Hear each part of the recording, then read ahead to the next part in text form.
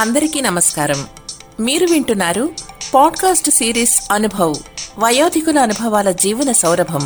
Heritage groups మరియు national institute for social defence, ministry of social justice and empowerment, government of India, media for community foundation, New Delhi సంయుక్త చొరవతో Shri Alok Verma, doctor R Sridhar కలిసి రూపొందించిన project Shrimati Shailaja Suman, Zahed ఫారూకీల సమన్వయ కార్యక్రమమే అనుభవ్, వయోధికుల అనుభవాల జీవన సౌరభం.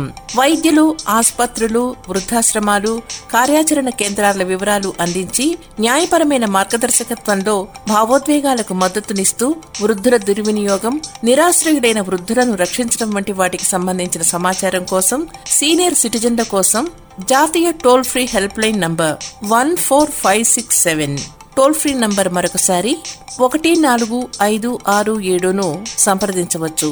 హెరిటేజ్ ఫౌండేషన్ హైదరాబాద్ సమర్పణలో అనుభవ్, వయోధికుల అనుభవాల జీవన సౌరభంలో మిమ్మల్ని ఇప్పుడు పలకరిస్తున్న వారు థియేటర్, టీవీ, రేడియో కళాకారులు బిడిఎల్ సత్యనారాయణ.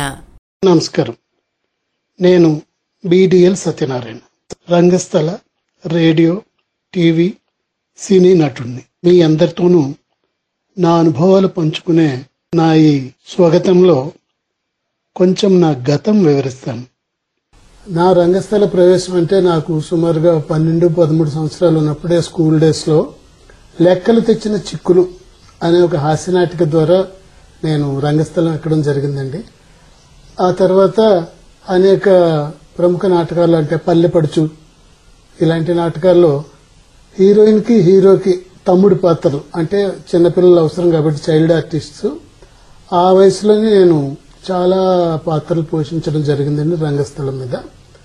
సుమారుగా 40 సంవత్సరాల క్రితమే నేను ఈ రంగస్థలం మీద అడుగు పెట్టడం జరిగిందండి.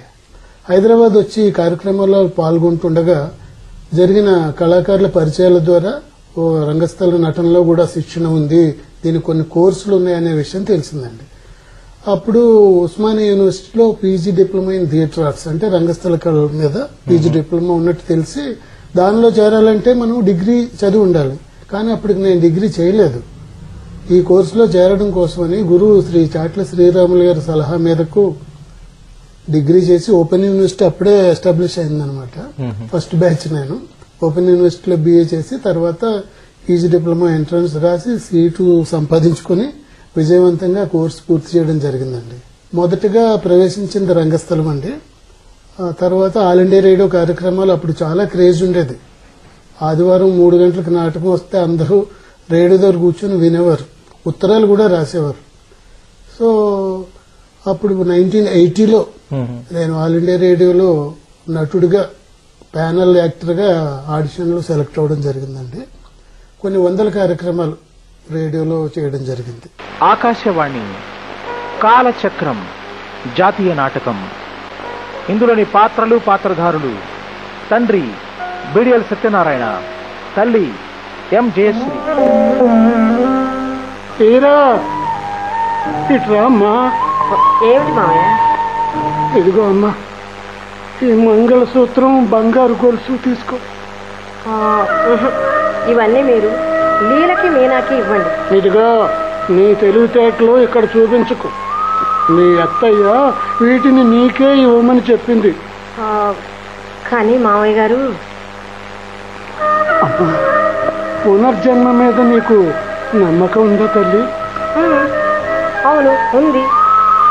ఉంటే నీ కడుపున పుడతాను అని నాకు అనిపిస్తుందమ్మా. అప్పుడు నీ కొడుక్కి బంగారు గొలుసు చేయించు, వాడి మెడలో వెయ్యి.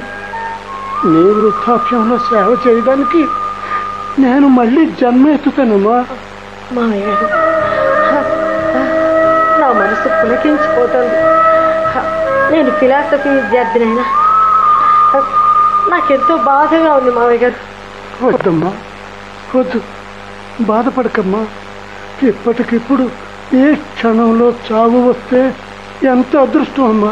మావయ్య గారు, వినోబా గీతలో ఇలా చెప్పారు: పుట్టడం తప్పదు, గిట్టడం తప్పదు, జనన మరణాల చక్రం నడుస్తూనే ఉంటుంది.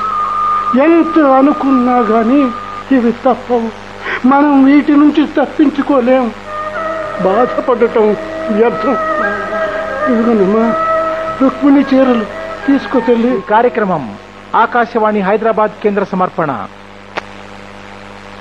దొంగ అని ఒక టెలిఫిల్మ్ 1998లో ఉత్తమ నూతన దర్శకుడిగా నాకు నంది అవార్డు వచ్చిందండి.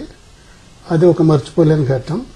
అలాగే కొన్ని ఈ మధ్యకాలంలో కొన్ని షార్ట్ ఫిల్మ్స్ కూడా నేను సమాజానికి సందేశం ఇచ్చేలాగా, డైరెక్ట్ గా సందేశం కాకుండా కొంత ఆసక్తికరంగా ఉండేటట్టు నా ప్రయత్నం నేను చేస్తున్నాను.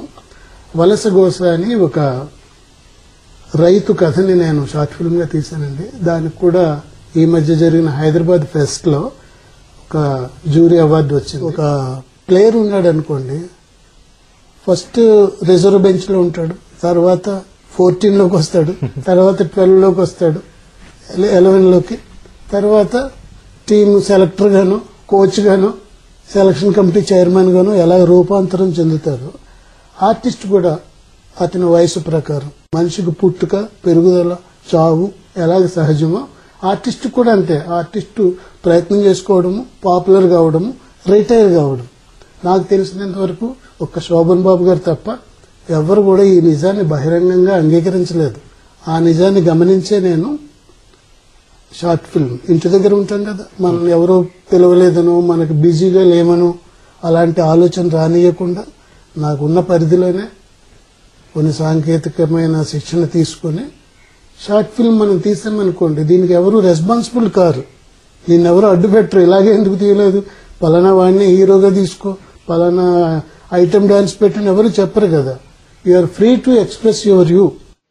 ఇంతవరకు కళారంగంలో నా అనుభవాలు మీతో పంచుకున్నాను.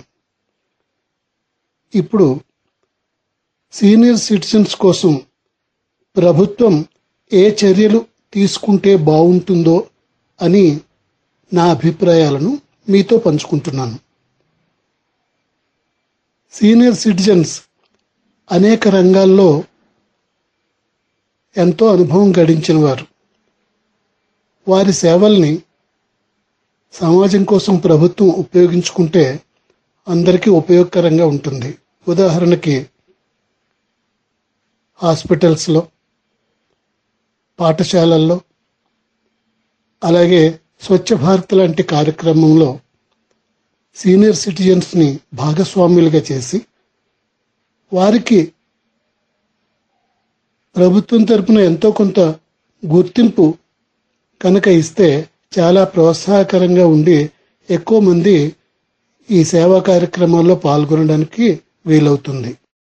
నేటి సమాజంలో ఓల్డేజ్ హోమ్స్ పుంఖానుపుంఖాలుగా పెరిగిపోయి ఉన్నాయి.